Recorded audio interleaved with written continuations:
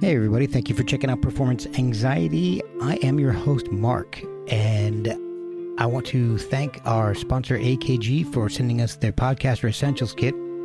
The Lyra mic and the headphones included in the kit are the best way to start your own podcast if you've ever thought about doing that. I'm joined by drummer Paul Claro. Paul is one half of the band Cinema Cinema.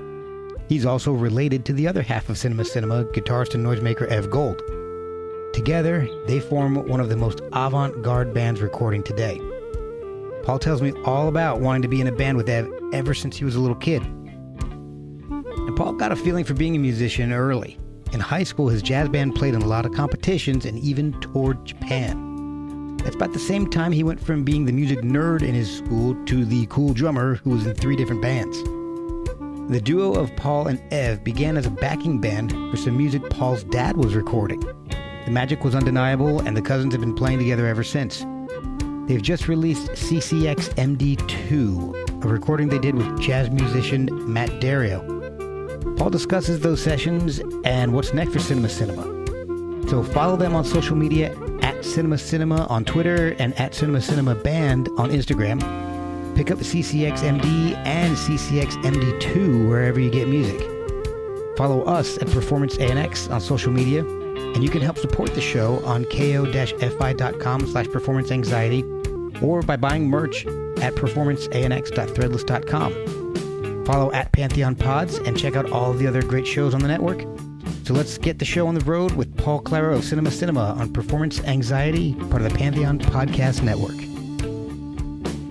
Hey, this is Paul Claro from Cinema Cinema. We have a new album coming out August 20th. It's CCX MD2.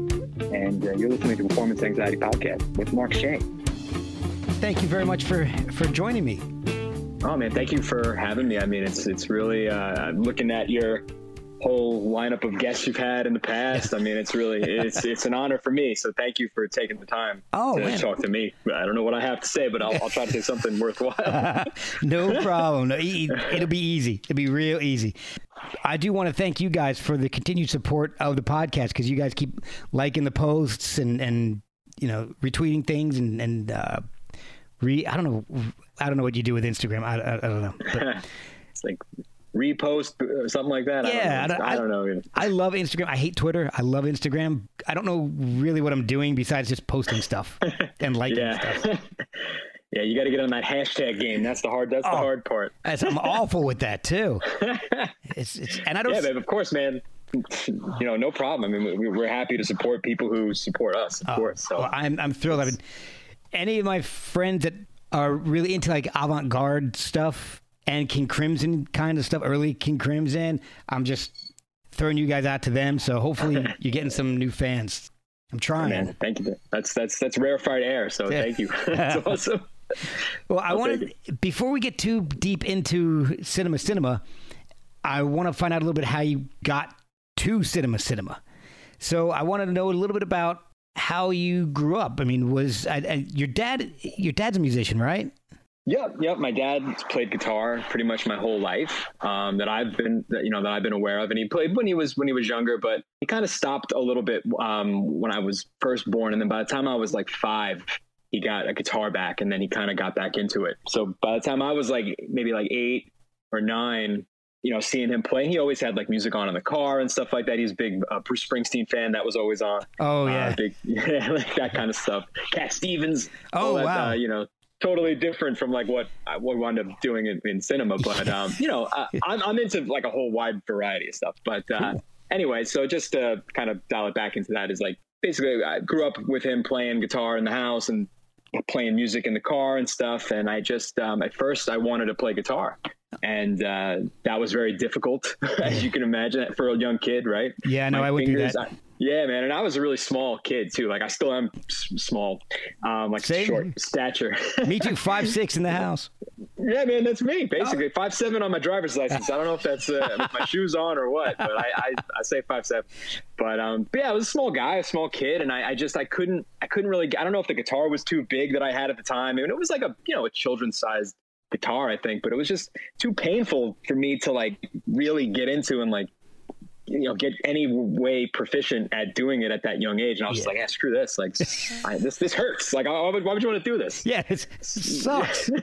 Yeah, basically. Guitar sucks.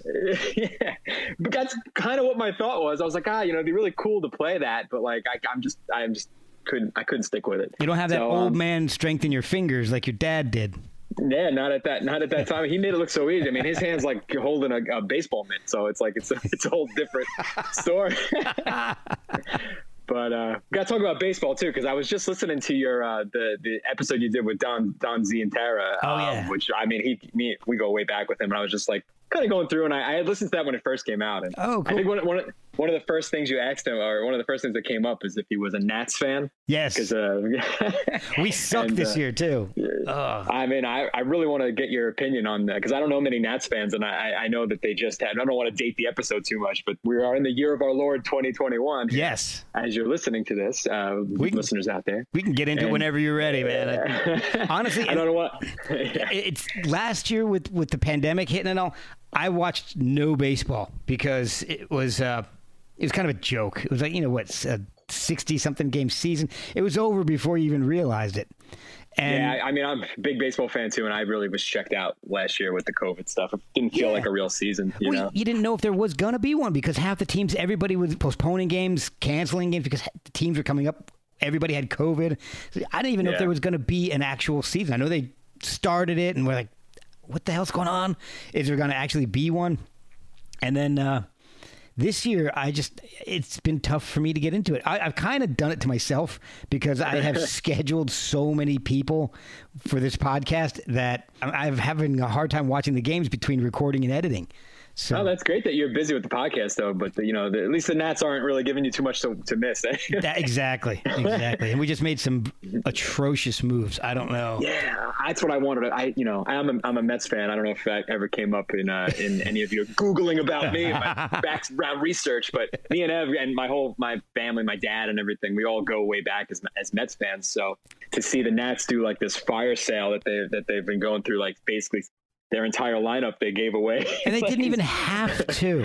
No, I mean, Trey Turner was the one that I was really surprised about. Like, their young shortstop, Me too. like, why throw him in the deal? Like, just give him to the Dodgers for no reason. Him and I mean, I love Max Scherzer, and I guess I understand why they did. I mean, honestly, I would have loved to see him retire as a Nat. I don't care how crappy he was. And I don't know, he wasn't doing bad. He was just getting old.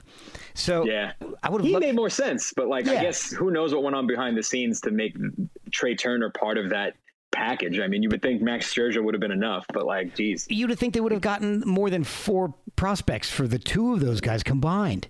Right. 4 guys.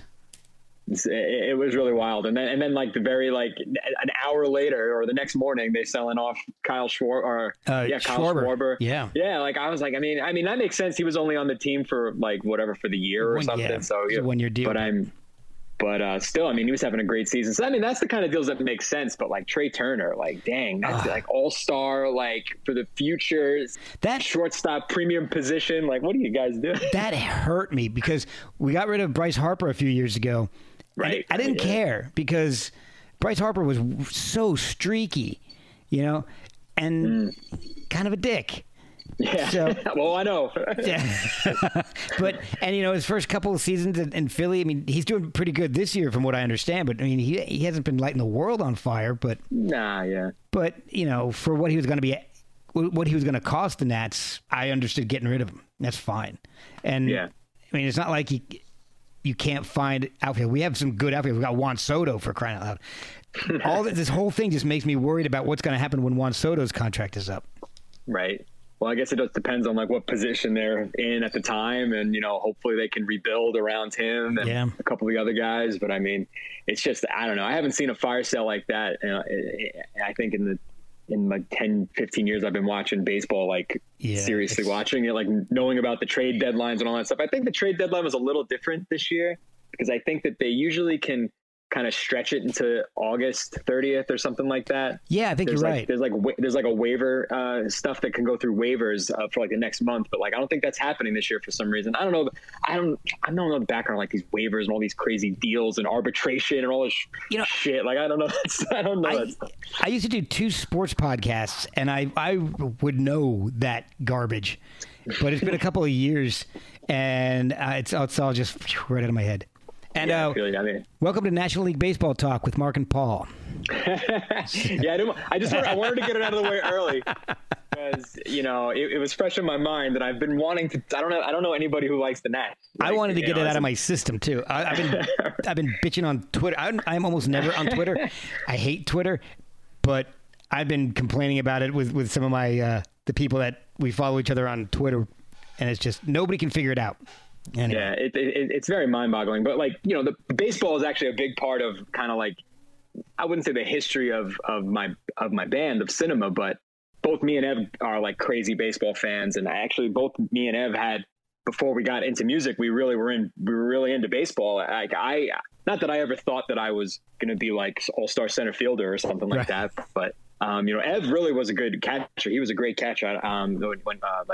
Before he really got heavy into music, he was like, he played in the Little League World Series, like stuff like that, toured around and really was serious as a baseball player. So me, it was kind of the opposite. Like I got into baseball because that's what you do as a little kid, and I thought like, I like doing it, it's fun. And then this is after I had the whole experience with the guitar hurting my little fingies. Yeah. And I basically was like, okay, I'll try soccer, I'll try baseball, and I'll never forget. I was in a baseball field, like playing a game, like it was a hot day, and I was never really good. I always got hit with the ball. I could never hit. Like I just feel like I don't know. I just wasn't really adapting to that either. And all in the while, like music was still in my mind, and like I was trying to think about something to do, and I remember I fainted in the middle of the baseball field, like in the outfield. Whoa! Like I got sunstroke, and I was like, I was like a little, I was like 9 or something. Oh my god! I was like, fuck this sucks too. So anyway, literally within like a month or so after that, in our I used to go to a Catholic school growing up in the parish. We lived very close to a church, so we were involved in the parish, and they were having like a kind of a talent show / kind of just like. They kind of put on like this show for the community. They called it the Cabaret. Okay. And it was kind of like, anybody could you didn't really have to audition to do it, but like my dad would go and every year play a song. And this was like the first year that we got involved with it. And I remember just kind of being all downtrodden and just like liking my little music that I listened to and just really wanting to play guitar. And I was going to follow my dad because he was playing guitar and I thought it was cool to like watch him and stuff.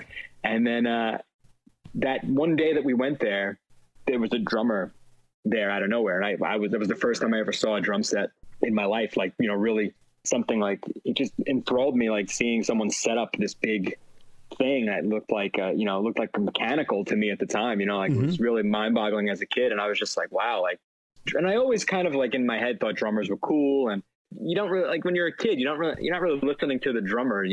You're kind of listening to whatever's on top, listening to the lyrics, Yep. And then after that, I kind of just became obsessed with getting into the drums, and I just begged my parents. And I lived in an apartment building my whole life, so you can imagine they weren't really too as enthralled as I was with the idea of bringing that into the house.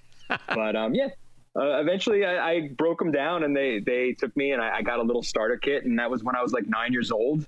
Wow. And then I had lessons for like a year or two. And then by that time, I kind of was off to the races. I kind of got to the baseline of how to keep a beat. And I really appreciated the ability to create my own beats and kind of like that. I didn't have to follow a script or a song chart or something like that. Like I would play along with songs that I liked, at the time. And I kind of learned that way. But, I had lessons early on and got really, really into it. And, that's kind of like the very beginning of my musical journey, so to speak. So, that's kind of how I started. So what were you listening to that was influencing you at that time? Well, I definitely was listening to stuff that like my dad was listening to, like classic rock stuff. Mm-hmm. Like definitely like a lot of Bruce Springsteen. Max Weinberg, the drummer from the Bruce Springsteen E Street Band, is one of my original like heroes, because he's so tight and so strong. And they have to he has to conduct like that entire crazy Bruce Springsteen like orchestra, you know, and he's so powerful, you know, so like that was really influential to me as a kid. And I watched a lot of their live concerts and stuff when I was growing up. So he was one of my original ones that I got into. And Bruce Springsteen was like one of the first bands I really like loved, but I didn't really understand even, I just loved it because it was always around. And I, you know, it has a special place in my heart, but I've evolved a lot since then. Right. But also The Who. Keith Moon was probably one of the early, like, I remember seeing a Who documentary early on and just seeing Keith Moon and being just like, wow, this guy's nuts, you know, like, and, you know, like really getting into The Who at an early age was really influential, and seeing how Keith Moon was very expressive and lyrical on the drums. Like that's something that I put into my playing to this day. So, so like those are like some of the really early influences, I would say, or early things that I was listening to. And then of course, you know, as a kid, I was into like all the 90s rock, you know, like some things I'm probably a little embarrassed to say, talk about, you know, but like, you know, I was into, you know, and then I got really into like the pop punk phase of like the late 90s, early 2000s. Okay. Like Blink-182 was like a big influence to a lot of kids my generation.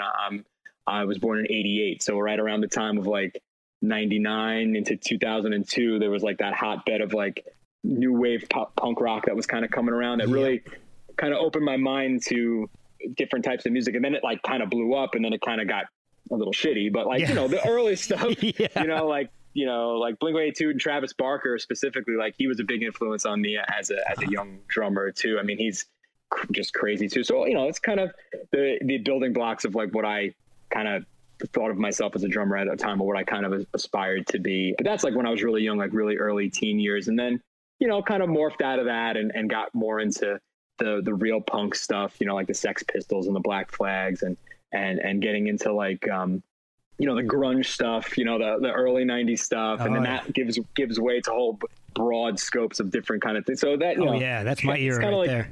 Yeah, there you go. So like the breadcrumb trailing of backwards, kind of working my way backwards from, you know, like the pop punk stuff into the grunge stuff and backwards, even like into heavy metal and stuff like that too. I mean, you know, it's hard to like pinpoint down, like, you know, thinking that far back, like what really was influencing me, but definitely like, you know, Pearl Jam and Alice in Chains and that stuff too, like Soundgarden, you know, Matt Cameron, the drummer from Soundgarden, who is the drummer for Pearl Jam now. He was another one that was really, I was always listening to that stuff. So his drumming really influenced me too early on. For sure, yeah.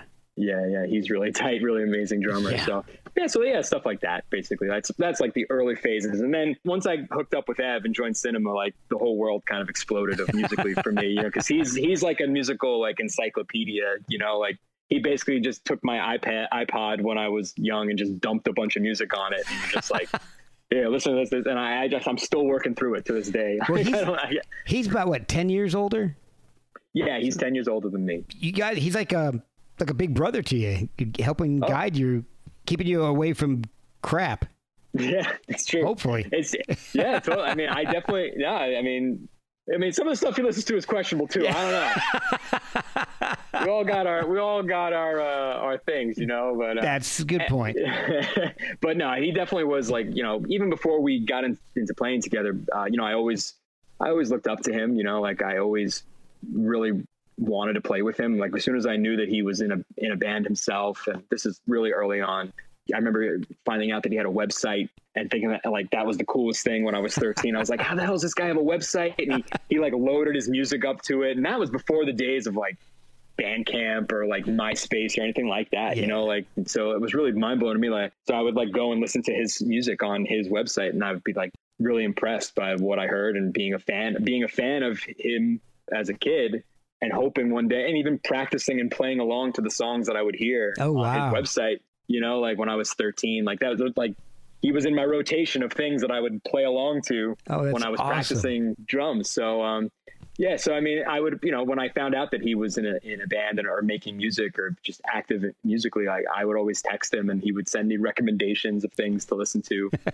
So like that was even before we even, the thought of us playing together was even a seed of a thought, you know, like he probably would never have thought of doing it until he eventually saw me playing in my band. But like, eventually I got into the thing. I was like, one day he's going to see me, you know, one day it's going to happen. The stars will align, you know, and eventually it did. My plan will work. Yeah. So when did you start playing in bands and gigging?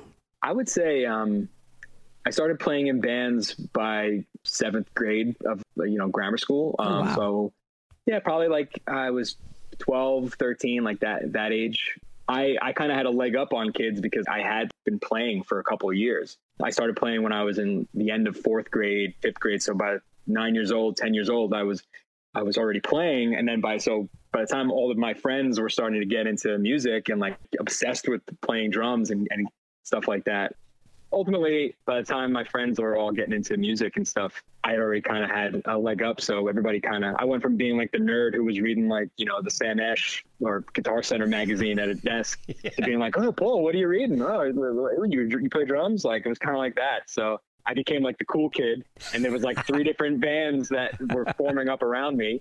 And I just started playing with all these different kids. And then, I went from being like a big loser to like the guy that was the go-to guy. Oh, Paul's cool now, kind of like that. So I got, it was kind of nice for a couple of years. And so eventually, between influencing other kids and kind of being, kind of like the glue that held a couple of different groups together, like some of those groups fell away. But by the time I was in 8th grade and going into my first year of high school, I was gigging every once in a while, like playing. There was this place, even Ev has played here too. It was called L'Amour's. Some people who from the Brooklyn area might know about L'Amour's. It's since been changed into something else. It was a really cool place for kids back in the day, like young kids, because you kind of had to like buy the tickets from them and then sell the tickets yourself. Okay. So it was almost like pay to play in a way.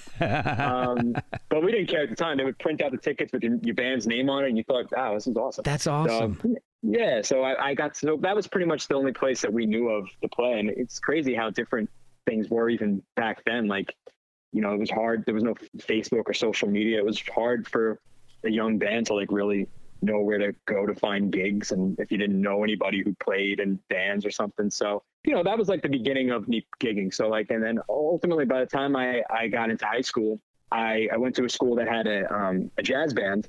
It was like a function that I went there specifically because they had music, and I had to audition to be in the band, and I eventually got in, and that became kind of like my band because it was very serious, and I was in like 2 other bands in high school that were through the school, and I would jam with like other people from my class and stuff, but like the jazz band was it was like I got graded on it, they gave me a grade like at the end. It was part of my like curriculum.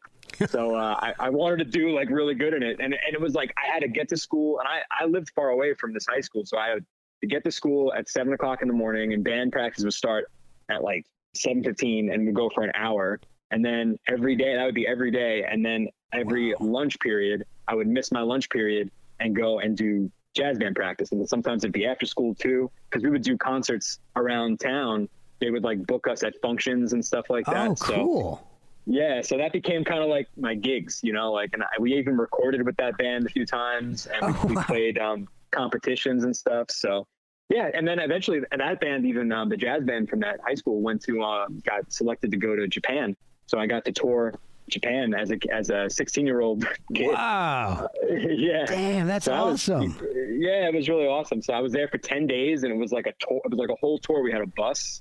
And my gosh. We stayed with like host families sometimes, some days, and the people I still keep in touch with to this day in Japan. Wow.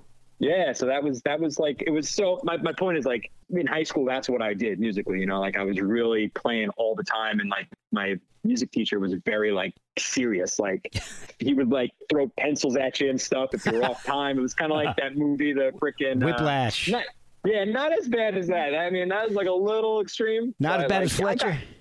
That is one of my favorite movies of all time. Oh, it's so good. It's almost hard for me to watch, like as a musician, because I'm just like, damn, I don't want it to seem like it's that bad, and I've never experienced obviously like something like that, but I did get some like songbooks hurled at my head, and some banging of some like podiums and stuff. So I know what it can be like. But so you got a taste for touring and playing live really early on, then? Yeah, definitely. We played all over Brooklyn at different festivals, different parades, like old folks' homes. Like we did. They just like, I don't know. My music teacher treated it as if we were his like his band, like not just for the school. Like he really wanted us to get that experience of playing live and playing out, not just doing it for a recital for the high school, you know, and we did that too. We did like 2 or 3 shows a year just as a performance for the high school and for our parents and stuff like that. But outside of that, we did all these other events and things like so. And it was really cool, and it was good for the school, you know, like it promoted the school, and it also promoted the music program, which was very young when I had started. And I guess my teacher was trying to, Mr. Leposki, if you're listening to this, you know, God bless you, sir. We'll tag him. Yeah, exactly. I got to find that guy, actually, now that I think of it. He was great. He was really a big influence on me when I was growing up, too. And he was a trumpet player, and he toured around, and, you know, he was a serious musician, too. Wow. So, like, yeah, so he was a good influence on me early on and gave me that kind of, like, work ethic of being kind of like a working musician, even though, you know, you're doing it for school, but, like, having kind of like a work ethic towards it. Like, you're not just doing it for fun. Like, you're doing it because it means something, and it matters. It's not just like, don't just like toss this grade away. Like this is important, you know? Yeah. So that stuck with me for years, and the playing live and stuff. I mean, I developed a passion for that early on. I mean, even when I was during high school, I wound up, so that cabaret thing that I wound up seeing my first drum set at, I wound up becoming the drummer of that. Oh, wow. In my parish. So while I was doing all the gigs and stuff for my high school, I was also doing the drums for the church and for the parish and stuff like that. So I was playing a lot, you know, and I really loved to play live because I felt like I was a very quiet kid growing up, and you know, the drums to me never really was about making everything perfect and being like the greatest musician and having the best chops. It was like, really for me, it was about like expression, you know, like being able to express myself. Especially as a young kid, when I really felt I was very shy. Like the drums were like the biggest, loudest instrument on stage, right? Yeah. So you can't avoid listening to the drums. And if you're a good drummer, people tend to pay attention to you. So yeah, in fact, if they're not there, you're definitely missed. Right, exactly. A bad drummer can make a good band sound like shit. Yeah. And a great drummer could make a good band sound great. Yeah. You know, so I always prided myself on trying to be like kind of a showman and putting on a performance. Like, you know, even things that I do in cinema today, like looking at the crowd and pointing my sticks. Like I was doing that even when I was a kid, you know, like trying to get the crowd into it, you know? But yeah, that really developed early on. I was very fortunate to have all those experiences at a young age as a musician too. When did the connection with Ev really start to form to create Cinema? I think Ev might have touched upon it a little bit because I did a quick re-listen of the interview with Ev, just because I didn't want to hit on the same things. I want to, you know, like this is the other side of cinema. Exactly. You know, get a couple of different, you know, points of view here. But but you know, it's, you know, it is the same story, so some things will overlap. But yeah basically, it's been a while since people have heard it too, so. Right. And actually, it's pretty interesting how cyclical it is, too, because when you had interviewed him the last time, we were coming out with the first CCXMD album. And it was he was talking about kind of the songs from that, and you played a clip or two from that album.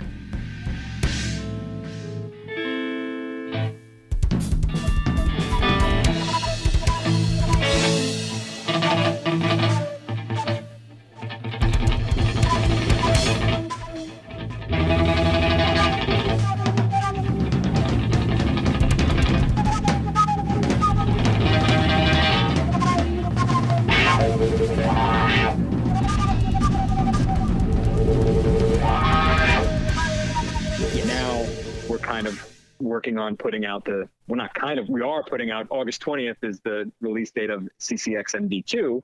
So it's kind of funny how it all kind of like works out. But that was a long time ago. So here's the story again for those of you who missed it. From my side of the story, ultimately, you know, I always knew Ev was a musician, and I always kind of like revered him, and I always looked up to him as a young kid being into music and becoming a musician. I mean, I even remember as young as 10 years old, 10 or 11, him coming over to my house to see my dad, because my dad's his uncle. So like, basically he would come over and jam with my dad, and I'd be in my bedroom kind of like tiddling around on the drums, like, and just hoping he'd come in and be like, "Hey, what are you doing in there, Paulie?" Yeah. You know, like, you know, eventually it happened. I was playing like, I don't know, hot cross buns on the drums or something, and like who cares? But whatever the drum equivalent of that is. But right. like, yeah, so like I always, I don't know, in my mind there was always like a link between me and Ev that I couldn't explain, or something that I kind of wanted, because I'm the oldest of 3 kids. Okay. In my family, and I didn't have like an older brother or an older sibling. I was always that person to my siblings. We'll be right back after a word from our sponsors. So I think, I kind of always had kind of like a kindred older brother vibe towards Ev early on in our relationship. But he didn't live in New York for a couple of years while I was growing up. He actually moved to LA, California. I don't think he actually lived in LA. I think he lived in San Diego, or San Francisco. My bad. Okay. He'll kill me if I don't get all these facts right. Yeah. He's we're like, oh yeah. I don't even know. Actually, I don't know if he was in the Little League World Series too. He was in some kind of big tournaments. I don't know. He'll have to fill you on that on the part 2 of the Ev Gold interview. Yeah. But anyway, so long story short is he was living in California. And that's when I kind of started seeing that he had that website with his music uploaded to it, and I started listening to it and becoming a fan of his. And he had kind of an early version of cinema that he had formed when he eventually moved back to New York, and he was playing with some people, and his friend for years, and a friend that he met in California who had moved back to New York as well. So they were playing some gigs, and I remember getting an early CD of his band's music and like really getting into it, and again working into the rotation, playing along with it, Right. And eventually, we had kind of been in touch, and I would text him about music, and he'd give me music recommendations and stuff like that. But I was still really young at the time. I couldn't even get into a bar to go see his band if I wanted to, Right. So it was we were very distant, but then eventually when he moved back to New York, like as family members, we saw each other, and I would go to his apartment and see all the CDs he has, and I'd be like, oh, I like that too, So it was kind of kindling from there. And then eventually my dad, he plays music and he writes some songs, and me and my dad, I'd be remiss to say that, my dad is a very big part of my musical story all throughout all of this, because me and my dad would jam together all the time, because my dad was still playing guitar. Oh, that's awesome. And then, so me and my dad were like a little 2-piece early on too. Before, all the stuff with cinema ever happened and anything like that, we would, he would write songs, and I would write drum parts to all of his original songs that he would write. And we would do our Bruce Springsteen covers too. Yeah. Of course. We got to get the Bruce in there. Yeah. So I got a lot of experience writing do songwriting for drums early on and through playing with my dad. So, all that to say is my dad was making a CD, and I was in a band at the time too, when me and Ev eventually hooked up to play. I was in another band at the time, and we had played a couple of shows, and we were pretty serious. And while that was going on, my dad was making a CD, and me and Ev were kind of being his backing band on his CD. Ev was just going to play bass and play guitar. My dad was singing his songs and playing guitar, and I was just going to play the drums. Right. And me and Ev had never played together before. Maybe we had jammed randomly at some family event, maybe once before or something. Who the hell knows, But I can't remember if that was before or after this. But I know that the first real time we played together in any real earnest way was backing my dad for his songs, and he, Ev heard the songs a couple times, and me and Ev had never played before, but I just remember we were kind of really vibing, and I was really excited. Obviously, he didn't know that at the time, but I was just this was my dream was coming true. I was finally getting to play with my cousin for all this time. Yeah. What I've been working for, been waiting for this moment. And we literally had our backs to each other, because the drums were in this studio. It was a small little studio in Queens, and I was facing the wall, so I couldn't even see him when I was playing. Oh, and he was playing on the other end of the room, and I just remember being this is working somehow. Wow, this is kind of fun.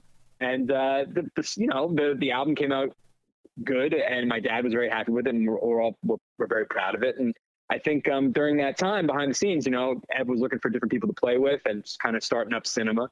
And he a couple months later, maybe a month or two after that, came to see my band. I guess he probably felt something similar that I felt at the time. Like, that was cool playing with Paul. Yeah. And he came to see my band, and at the end of it, he was like, basically like, you should play with me. Yeah. You should play with me. Yeah, basically, more or less. No offense to those guys; they were great guys. But I was just like, "What have you been waiting for all this time?" Yeah.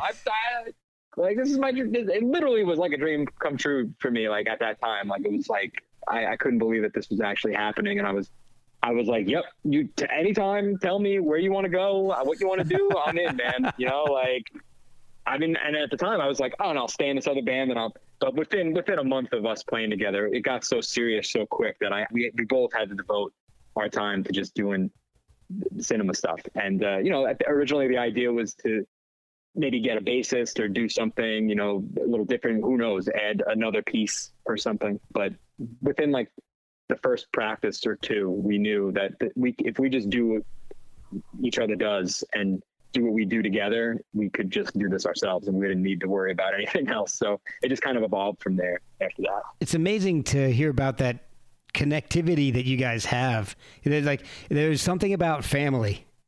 Yeah. There's just a connection there. Yeah, it really is special. And I mean, it's something that I pride myself on feeling like I knew it all along. I just had I don't know, like I just felt that connection very early on to him. And, and then when we got to play together and it all started to click, it was just like, it's just made sense ever since. And as long as, and that's what makes the band really mean something. It's not any accomplishments or any amount of fans or anything like that, or any streams we get on Spotify. It's like, we're two cousins and we happen to be in this family together, and we both are musicians, and there's a lot of things that had to go right for it to really be going on for this 13 years that we've been doing this, and it all has gone right because of our connection as family members, and it all kind of starts from that, and how we treat it, and we treat it with a lot of respect, and we treat each other with a lot of respect, that I feel like, maybe if we were just buddies from around the corner or something, maybe we wouldn't be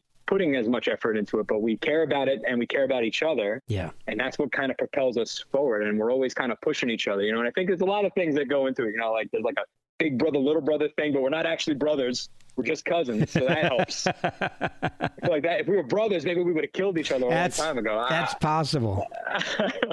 Doing something like this with my brother, I don't know that one of us probably would not have survived. Yeah, we've said that before too. It's just like, it's nice that we're just cousins and we don't have to see each other on every single holiday after this too. So I'm imagining, and I haven't heard it obviously, but I'm imagining your dad's album doesn't sound anything like a cinema album. So how did the sound kind of cinema evolve? I mean, do you guys start off being as heavy and avant-garde as you are now, or were you trying to play more standard rock songs? How did that start? I mean, it's definitely been just a kind of a process, like not only an evolution of the band, but of each other as musicians separately too, and what we're into and what we're listening to at the time. And I think, back when we first started, not that we ever wanted to be like a straight rock band, but, we were kind of not looking to experiment right away.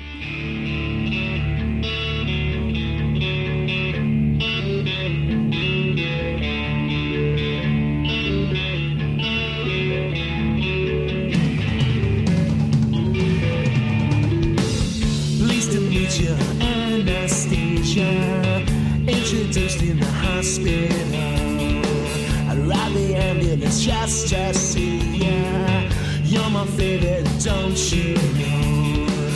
You're my diet. Okay. But really, really quickly, because of the need to kind of fill space, and when we decided really that we want to be a two-piece, very early on, Ev had a bunch of effects pedals pretty early on, but nothing like he has now. I mean, like, it's kind of quadrupled or quintupled since then. But he was also just learning kind of how to be a pedal rearing guitarist at the time too. So that was all the process. So as Ed got more comfortable with his playing style, and that kind of evolved, and adding pedal here and a pedal there, and then eventually doing the trick of splitting the the signal between like a bass amp and a guitar amp, which really took us a couple of years ago to like another level, because that's a whole other thing. But you know, it kind of evolved with the need to kind of fill space at first, and then we kind of just realized that we like to kind of improvise, and it's, you know, it's fun to improvise when you're only two guys, right? Because it's kind of just like a conversation, kind of like this, but with music, right? Like right. You're vibing. You know, you don't have and even if you add an extra person in, like we have on the new record and on each CCXMD1, there's room for like a third instrument in that. But when we're just live, me and Ev, it's like we can't help but go off into another world, you know, and then that connection that we have as family kind of propels into the music too. So I think that very early on, we kind of decided, and that wasn't really a conscious decision, but it was just because we're having so much fun playing. That's when it became more avant and more like improvisational, because we just didn't want to stop. And then eventually that became, we didn't stop at any point during a show. Like we would just bleed one song into another song. And like, I guess that's what we do. Like we just kind of start playing, and then we go down and we come back up, and there's another song, and then we go down and come back down and get really crazy, and then there's another song, and then maybe we write a song on stage that we didn't even, I mean, that happens a lot too. Like we'll come up with a riff, and it just that becomes a song. And I mean, it's a lot of fun. Like and it's all kind of birthed from us kind of doing a lot of live gigs early on too. I mean, I think our first 2 years playing together, I mean, definitely in 2009, we made a conscious effort to play 100 gigs that year. Yeah, I remember Ev saying that. Yeah. Yeah. Is that the year that you guys like drove to Ohio or something for one gig and all the way back? I think we did that that was like one of our early things. That might have been, I can't remember. You know, Ev's really like the cinema historian. He's got like a crazy mind for dates. He's the archivist. Definitely, yeah, basically. But he'd be better at knowing all that stuff. But we definitely did do a gig, like a one-off gig in Ohio, and then just came back. I remember we were so crazy. We got up at like 3:00 in the morning and got together and started driving the 9-hour drive. And I picked Ev up from his apartment at the time, and it was like torrential raining. Oh. I had like just gotten my like driver's license like a month ago. Oh my gosh. Yeah, and I had just bought a car like a month after that. And I was like, it was a crazy time. But yeah, so we did that, and I think so. Like that was before. Once we survived that Ohio gig and got back in one piece. Literally, we got back and like my car was like falling apart. Like we were dragging ass into Ohio. Like it was crazy. But yeah, then the next year we were like we couldn't get enough. Like, and then, you know, now we've played going on like 500 gigs. You know, but like that first time we really did a lot of developing during that year of 100 gigs and playing live constantly, and we became a live band, you know, like, and I think that's something that we kind of carry on. I mean, I don't think it is. It definitely is like something that we pride ourselves on, is being a really great live band and bringing something to the table that is unique and something that people would actually like want to come see multiple times, you know, like, and want to be part of that experience, because you never know what's going to happen. It really is kind of like a performance, you know. I know you guys have a pretty good connection with Virginia and DC area, and I'm anxious for you guys to come down this way again, because I've got to see a show. If the albums are any inclination as to what this show is, the albums are unbelievably energetic, somewhat chaotic. You know, songs like UFO.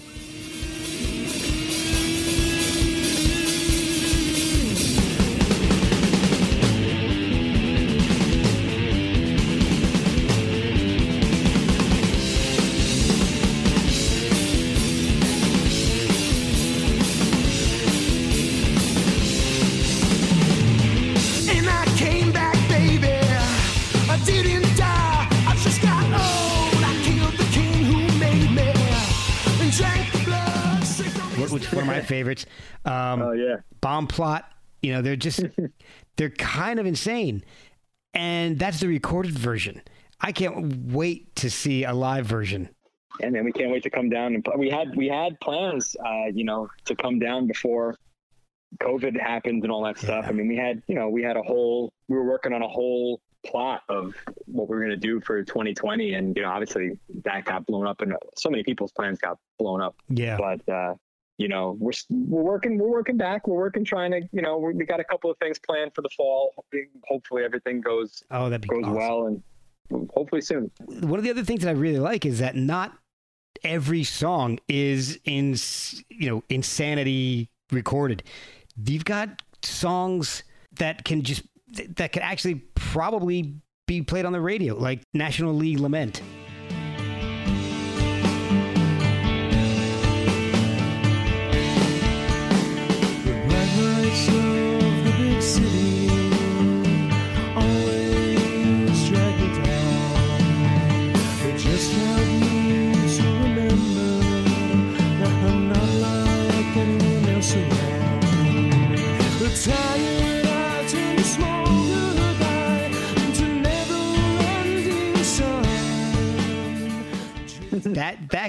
I could hear that on an indie radio station. And on the same thing, you've also got insanity, like Mask of the Red Death.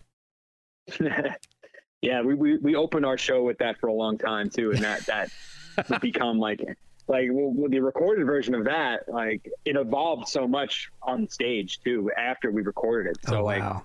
You know, even if you think, you know, kind of like the song as it is, I mean, the live versions become kind of like, especially like, you know, it's like with anything, you know, you get more comfortable with it, becomes like a kind of a looser fitting suit, and you feel good in it, you know, whereas like when you're recording, you're trying to hit certain spots and stuff like that. And I think especially early on in our recording too, we were kind of trying to be perfect and trying to like hit certain spots. But I don't know, as we've kind of gotten into the phase of the band now that we're recording a lot of our improv, we're treating our recordings like they're live shows more.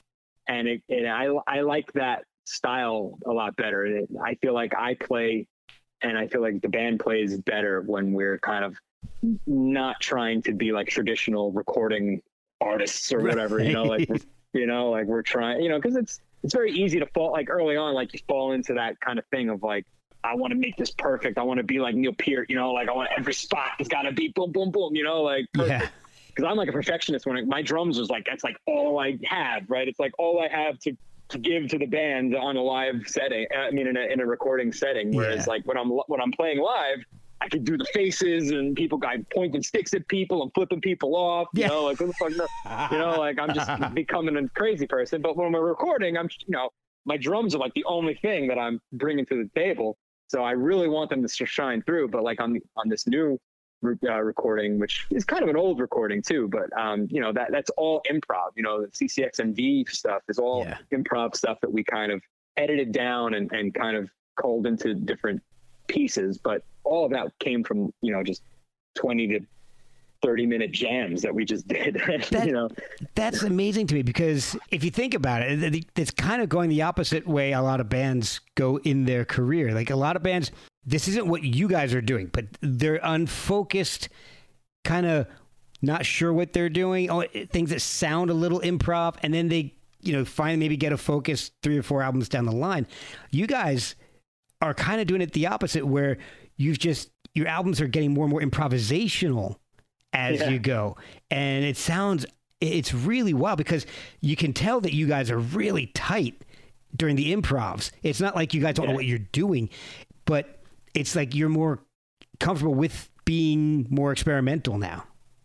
Yeah, that's a really good point. And I think we feel that way, you know, like, and it's odd to say that we feel more comfortable doing stuff like that, because it really is a very naked and kind of like exposed way of producing music, you know, because we literally go in and we don't know what's going to happen. Like we've recorded the CCXMD stuff, we've done 2 other recording sessions with 2 other instrumentalists. I don't want to give like too much away. I don't know exactly what we're promoting or whatever right now, but you know, we've done other recordings, and every time we do something like that, you're just going in there with nothing, and you don't know. Like, I think a lot of musicians would be, I don't know. I know I'm even scared when I go in to do that, even though I trust myself and I trust what the band will do, and I trust what Ev is going to do, and I know what we're going to make is going to be great. But it is a very like scary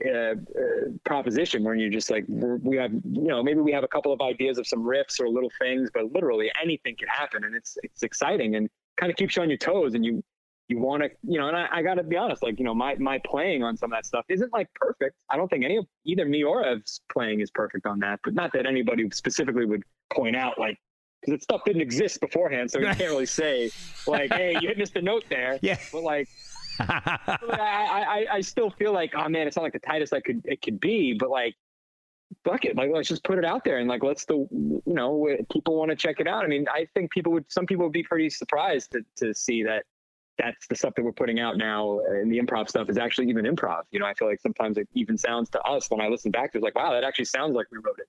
But that just comes from the. I can hear some of that. Yeah. Thanks, man. I mean, that just comes from years of us playing together on stage and being comfortable. Like when he hits certain notes, I know where he's going to go. So I can kind of follow, it's like, it's a weird trail that we kind of have breadcrumbed through. And like, now we can kind of follow it anywhere, it's interesting. And it's an interesting way of producing music. And I really, it also takes a lot of pressure off in a way, because we're not trying to focus on writing songs and writing albums and adding to our catalog. Like we're adding to our catalog just naturally. Yeah. And putting out music just naturally as it comes out. And it's been really cool. And it has been kind of a reverse thing, but for us, it's been working really well. And it's becoming kind of like our go-to way of producing music. And we're still working on like actual songs. Yeah. But we just did a recording recently that we hadn't played since the pandemic hit. Oh, wow. And we decided, well, the first time we're going to play, we're going to record it. And we're going to have someone come and play with us, and we're going to just see what comes. And we, it was amazing, like it came out awesome. really, yeah. So that'll be a whole story for another podcast later on down the road. Next time I'll get the two of you on at the same time. Oh my God. I don't know if you can handle that, bro. I don't know. I don't know if I can handle it.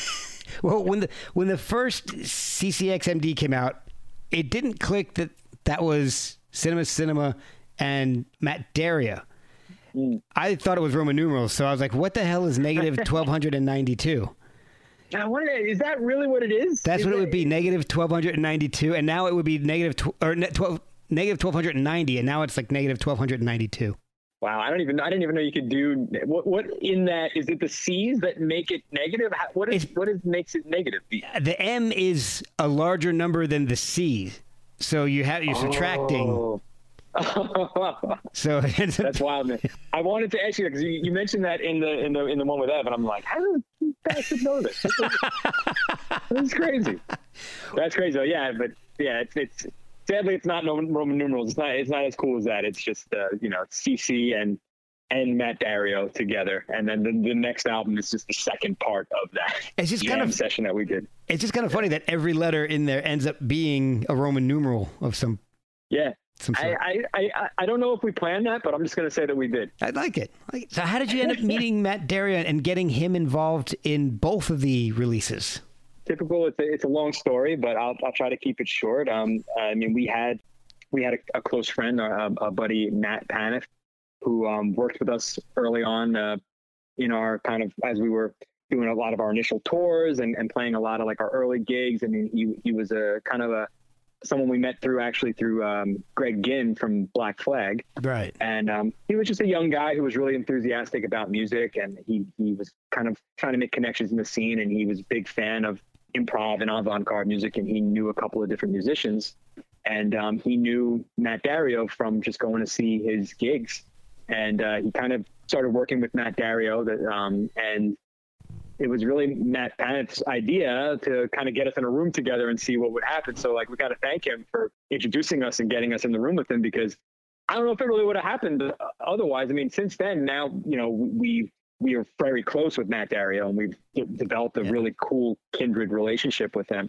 But, getting him to the studio, like at that time on a random Tuesday night, getting anyone to do anything is always difficult, right? Oh yeah. Like it was like, to get to that first practice, like it kind of was, we had to work at it, and he didn't know who Cinema was. And, eventually we broke him down. And when as soon as we started playing together, we just played for 90 minutes straight. Like we just really just started feeling it. And the three of us were in like a really tight room, a practice room that we had at the time, and sweating our balls off. And it was just like, I mean, I remember at the end of it, he was just winded, because we were going for it, and it's like, damn, guys, I haven't played like that and, whatever.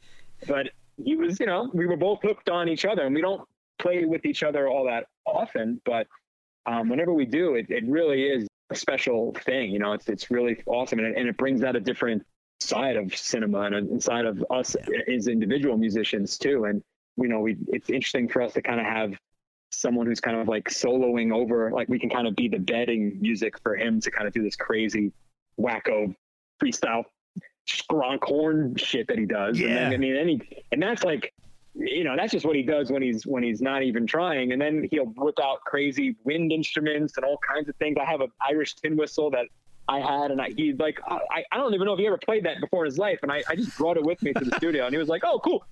Like, it was just crazy, you know. Like, blew my mind. I was like, "Holy crap, man!" That's like, you awesome. ever even touched one of these before? Anyway, so that's kind of how we got there, and then now we're like I said, like we're buddies, and you know, he's busy with his other bands, and he's in various other award-winning, Grammy-winning acts and stuff. Jeez. So it's like when he finds time to play with us, I mean, it's like a blessing. And yeah, when we made this stuff back, I believe it was 2013 is when we recorded the CCXMD stuff, and we kind of sat on it because we knew it was really special, you know, and it's not every day you get to play with someone of that caliber, because again, like, you know, scheduling all that and everything was difficult. And you know, we've played some gigs with him since then and kept our relationship going, and maybe there's more to come. We'll see. But that would be awesome. You know, so that's kind of how it happened. So the first album is really cool.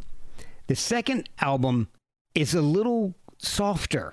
It's just as improvisational, but there's not as much of the, I don't know, I guess maybe aggressive music. It seems to be on the first half of it. But you guys start off part 2 with an 18-minute track. Yeah, it's a single. That's a bold move, man. That is a bold move. It's crazy. I mean, Ebb kind of sounds a bit like Zach De La Rocha and meets a drunk pirate. I mean...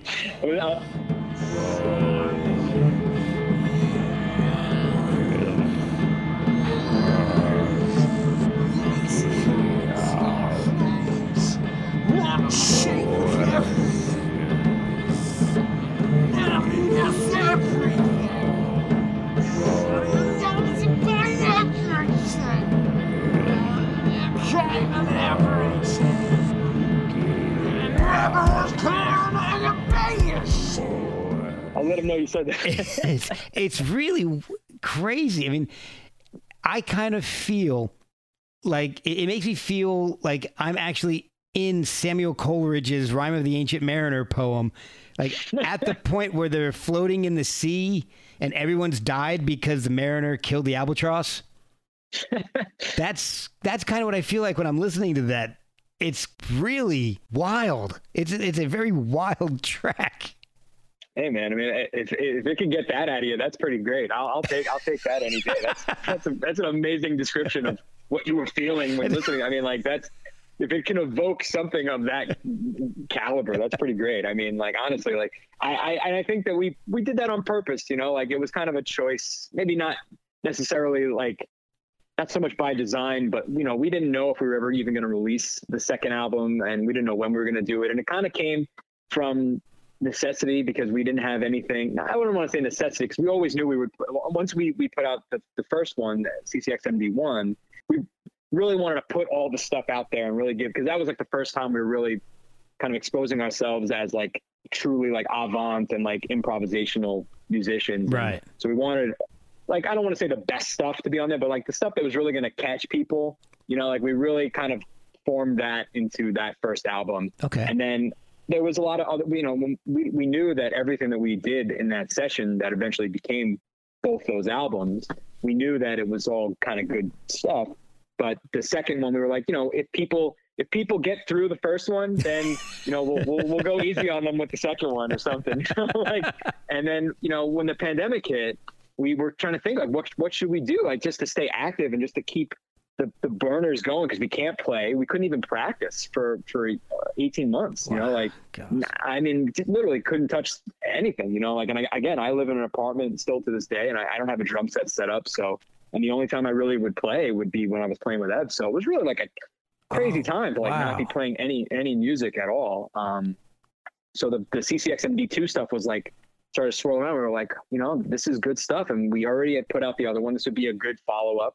And this will be a way to kind of keep the fires burning during the pandemic, because there's a lot of stuff that goes into putting out an album, obviously. It's just coming out now, but we've been talking about doing this since like April of last year, Wow. or whatever, like we've been talking about like, what are we going to do? And like, putting steps in place to make this all happen the way it's happening. So, basically, it was kind of a choice to make it a little more softer, but like also that was the stuff that we had, and we kind of formed it, and we just realized this is kind of like the other half of that journey, you make it through that really first initial stuff. It's like really and really head at certain points and can be very challenging to listen to at certain points. You earned a little bit of life of its own, like just enjoy it, be the pirate guy floating around after the albatross is killed or whatever, like just enjoy it, Yeah. even though it has its moments of being, like what the fuck is going on. But to that point, Crack of Dawn, there's not a whole lot of lyrics in this album, but Crack of Dawn has some mouth noises and crying.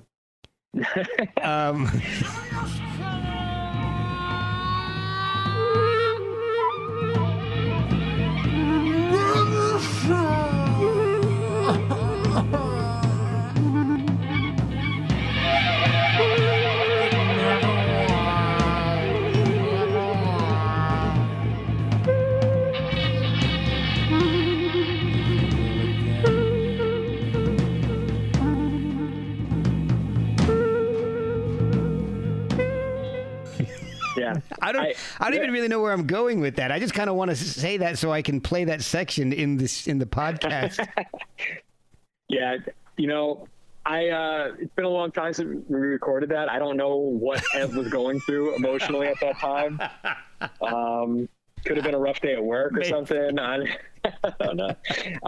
But yeah, I mean that, and that's something too. Is like there's not a lot of lyrics. There's not a lot of singing on that stuff. And some of the stuff that we've been working on that's more improvisational now, Ev kind of has changed his approach to his finding where the voice can fit into that stuff. But at that point, we really wanted Dario's sax is kind of like the voice, right? He's kind of like the lead singer of the band in that version of the band. So I guess Ev fit in his random squeals and cries and his tears, pirates. Yeah, exactly. I think a yarg or two would have been good. Yeah, but I can't really speak to what exactly what mental breakdown he was suffering during that time. But maybe I'll ask him myself. Even maybe I'm afraid to know what he. Yeah, you might want to keep that one a secret. So is there anything left of those sessions, or is this basically everything that is kind of in a song format? I think that is probably everything that because I know that there's some cutting room floor stuff that, when we were editing and things like that, wasn't really long enough to be a song, or really didn't sound cohesive enough to fit, even with some of the stuff on there where it's just out of as crazy as it is. But, I think for the most part, that's pretty much what we're going to put out of that. But, there could be some bonus tracks or different things come out in the future. We'll just have to see. I'll wrap this up with you real soon. I mean, you've been so kind to stay with me for over an hour at this point. But of course, man.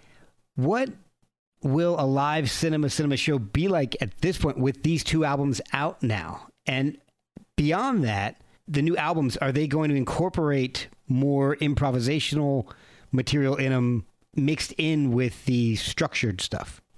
Yeah, that's a great question. I mean, I think we're still trying to figure that out ourselves, right? I mean, to be honest, we've kind of always put like on every album, if you look at our kind of discography, there's always a song that's kind of called Shiner 1 or Shiner 2. So all that stuff is improv. All that stuff is made up on the spot.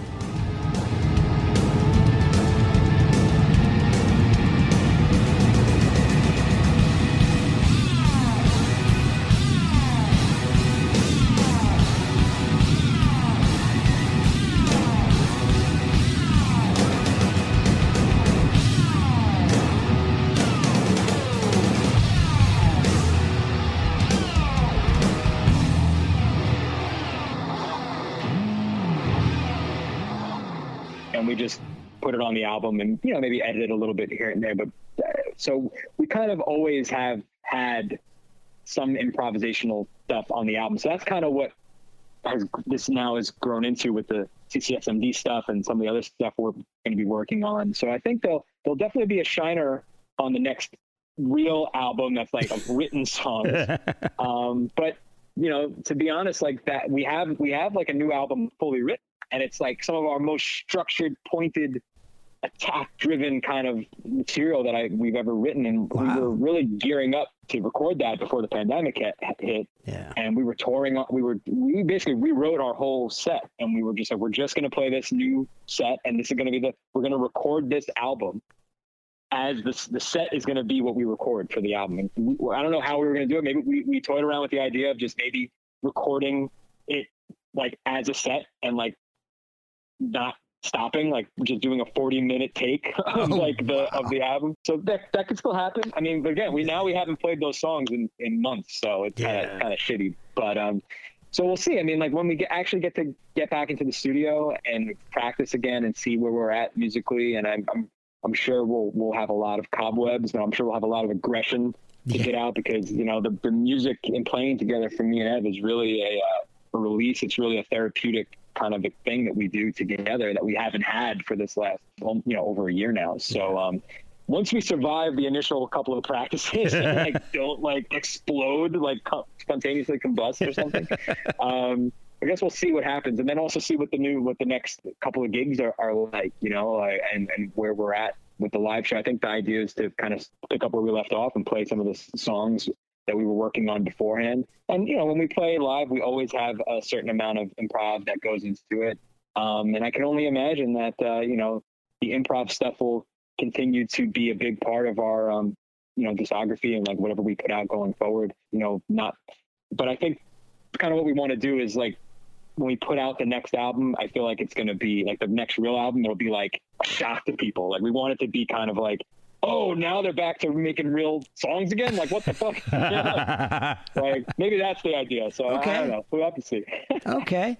Well, that's fair. Yeah. Well, I like improv music. I love improv everything. Improv comedy, improv music. It's all fantastic. And somebody asked me what I was listening to today, and I told him what it was, and like, all right, what's it sound like? I said, well, if you've ever wondered what a side project between like early first generation King Crimson and Fugazi would sound like, that's these two albums. So wow.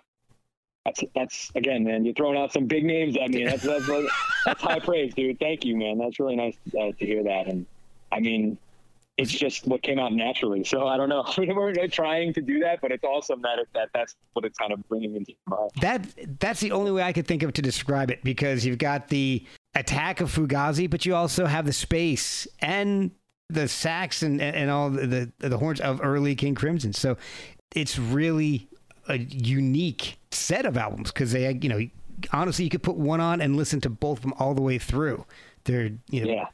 Which makes sense since they were all recorded at the same time. Yeah, it's got the same vibe. Yeah. But that should be the tagline for the album. I mean, like, Fugazi meets King Crimson. I'll take that. There you go. Awesome. Tell Howard to put that in your publicity. I'm gonna email him right now. I won't charge him anything for that. Just give me credit. You got it. Anything for you, bro. Well, man, I really do appreciate the time you spent. Where can people follow the band? How can they order the album and the prior stuff? Because the first CCXMD is just as good as this one. And you've got all your earlier albums, which are just wild. They're amazing. Yeah, thank you, man. I mean, I really appreciate that. And thank you so much for taking the time to talk to me. It's been a pleasure. I really enjoyed it. I don't get to do much of this, stuff. This is like getting an exclusive. Yeah. But I really appreciate you being so easy to talk to and making me feel comfortable. I appreciate that a lot. Saying so many nice things about my band. It's just very fulfilling. My pleasure. It's all true. Yeah, thanks, man. And if anybody wants to check out any of our stuff, it's all on Bandcamp, Bandcamp. So bandcamp.com/Cinema Band. Yeah. And you go on our Instagram. It's pretty much Cinema Band across everything. So if you just Google that, you'll find everything you want. And we're on Apple Music and Spotify. You know, the new single from the album that's coming out August 20th is A Life of Its Own. That's on Spotify and Apple Music, so you can check that out. It's a long one, like Mark said, 18 minutes. It's, you know, put it on while you're making your dinner or something. But it's, you know, very proud of that one. And you can purchase it from us from our Bandcamp. And that's pretty much it, man. And the social medias are all Cinema. It's really easy to find. Yeah. Pretty much easy to find. Cinema Band or Cinema. It's pretty ironclad across all social media platforms. So I have one more question to ask you before I let you go, because I asked this to Ev, 2 years ago or something when I had him on. I asked him what one of the wildest live moments he had, and he told me about the time that he kind of blew out the power grid on like half a block at a bar in Germany. Yeah. What's your favorite touring memory? Well, it might even been on that same tour. That was a wild tour. It's definitely the stuff that we've had in Europe, the experiences that we've had in Germany and all across Austria and Switzerland and all these places that we've played in Europe. I mean, those are some of the highlights and will always be the highlights of our career. But there's one that comes to mind pretty instantly when anytime I think about that, or anytime anybody asks kind of a question like that. It's basically, we played a gig in Italy. I can't remember if it was on that same tour where Ev blew the fuses and all that stuff, and he had to get 18 9-volt batteries to power all of his pedals.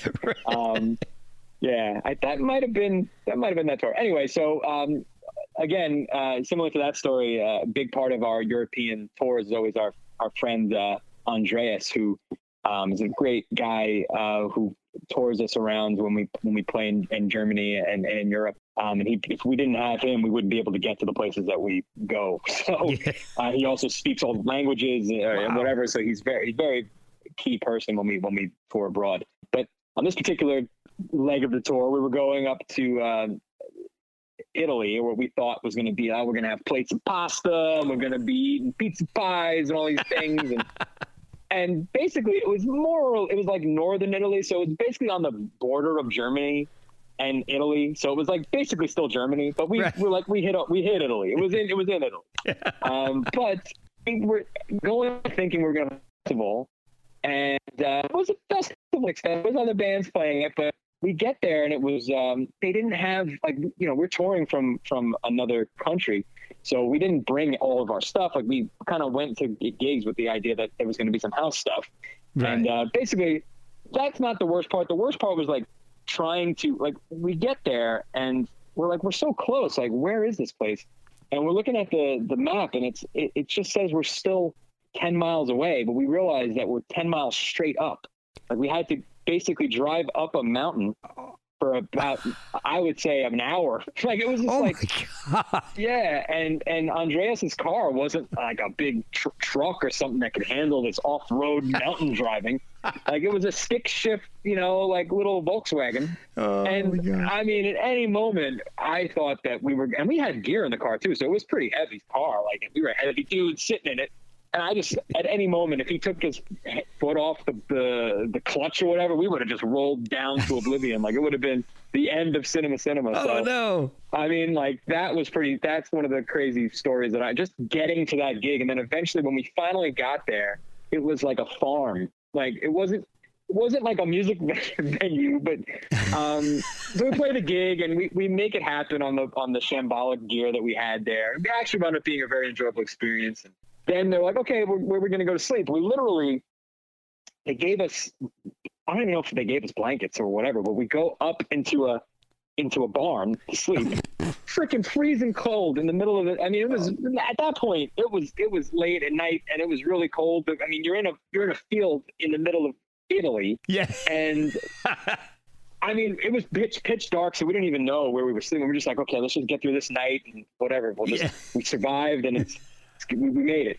We're gonna be all right. We're gonna be all right. Just make it to the morning.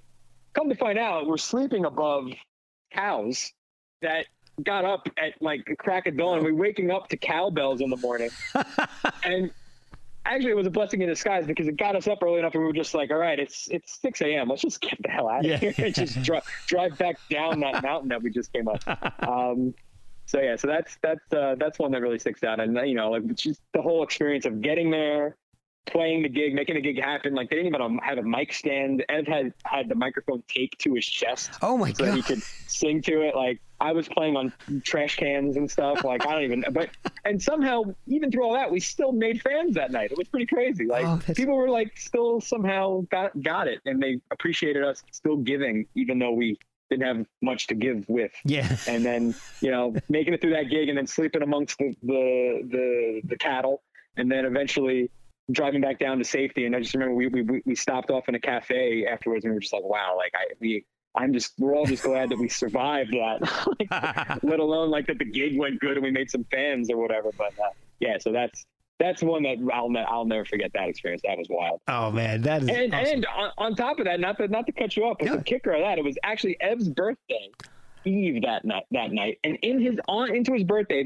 a calf was birthed, and they named the calf Ev. Oh for his my birthday. gosh, that's awesome. Yeah, so it all comes together. Oh, that is fantastic. Man, Paul, thank you so much. This has been a lot of fun. I really do appreciate you sharing all this with me. It's been great. Absolutely, Mark. Likewise, man, and appreciate you having me. And I look forward to doing it again. Maybe CCXMD3 will be the two CC bros will come and join you.